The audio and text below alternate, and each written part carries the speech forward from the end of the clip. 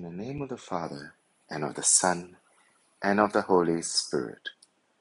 Cleanse my heart and my lips, Almighty God, that I may proclaim your gospel worthily. The Lord be with you.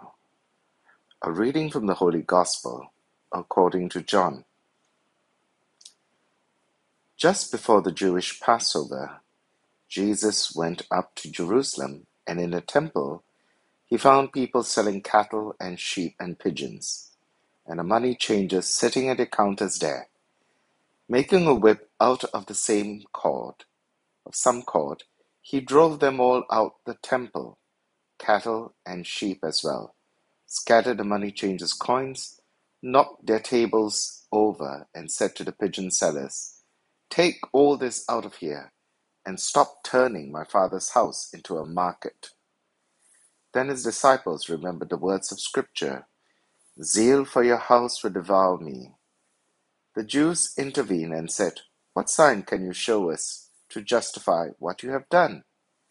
Jesus answered, "Destroy the sanctuary, and in 3 days I will raise it up." The Jews replied, "It has taken 46 years to build the sanctuary.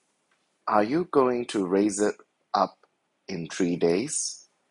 But he was speaking of the sanctuary that was his body. And when Jesus rose from the dead, his disciples remembered that he had said this, and they believed the Scripture and the words he had said. The Gospel of the Lord. With the end of the official persecution of Christians through Constantine's Edict of Milan, Christians had to search for new ways of expressing their faith publicly, as the Church transitioned from an underground persecuted organization to an officially recognized religion that could now worship publicly without any restrictions or fear of suppression. One of the first dilemmas she had to face was to propose a style of building that would serve as a public temple for Christians to worship God. The house churches built in secret compartments of the villas of rich Christians would no longer be practical nor feasible. The pagan temples, which only admitted an elite priesthood and left the rest of the devotees out in the open, what we would call sub devo, or under the gods or under the heavens, would also not be a practical nor pastoral option for Christians who sought communion worship rather than an individualized form of prayer. The first public church would therefore be a radical architectural innovation. St. John Lateran would adopt the architecture of the basilica, originally meant to be a structure that allowed people to have an audience with their king, and later would be adapted and made into public malls that serve as marketplaces as well as magistrate courts, and use this style of architecture from the profane world and transform it into sacred space used exclusively for worship. Today we celebrate the dedication of the Lateran Basilica in Rome, and we are glad. We celebrate, in fact, that with the help of a building, we can reach into the deepest truth of our existence. As one of his inscriptions says, this is the mother and head of all churches in Rome and throughout the world. The significance of this feast is not just in its historical value, that we are celebrating the anniversary of the first public church in Christendom. No, in celebrating this feast, we are making statements about a Catholic identity. Any church building is an important setting for worship, especially for the celebration of the Eucharist.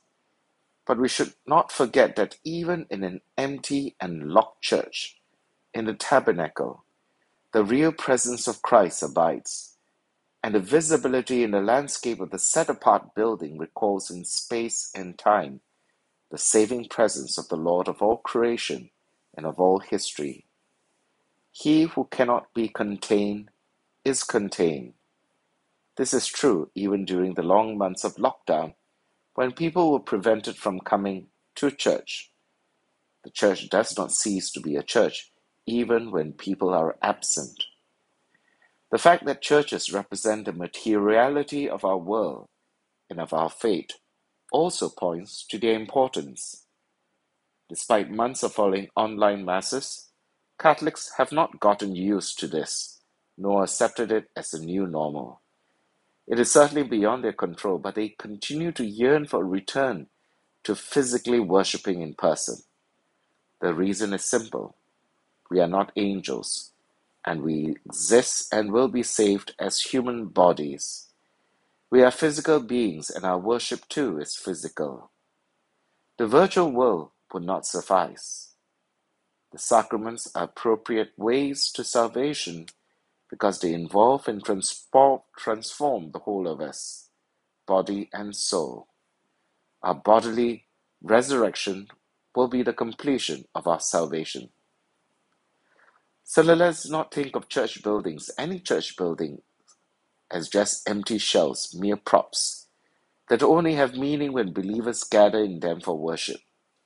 Even as buildings, they are appropriate settings for important moments in our salvation journey. We who worship in spirit and truth as embodied souls in time and space. Our salvation transcends time and space, but does not bypass our material humanity or our history. Among church buildings, cathedrals have a particular significance. They point to a bishop, to his authority, which is symbolized by his chair, his cathedra, from which the word cathedral derives its name. And uniquely among cathedrals, the Lateran Basilica points directly to the Bishop of Rome, the successor of St. Peter.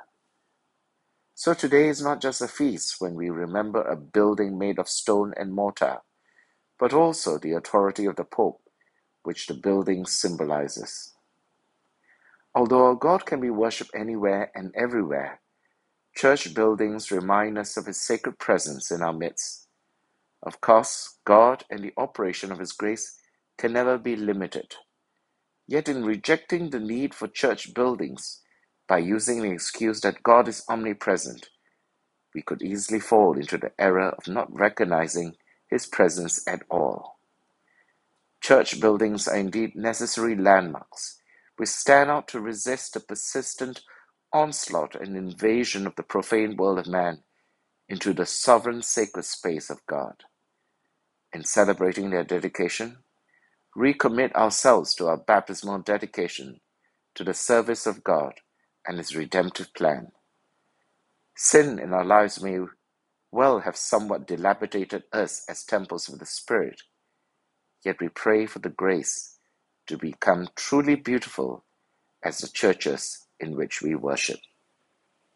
In the name of the Father, and of the Son, and of the Holy Spirit. Amen.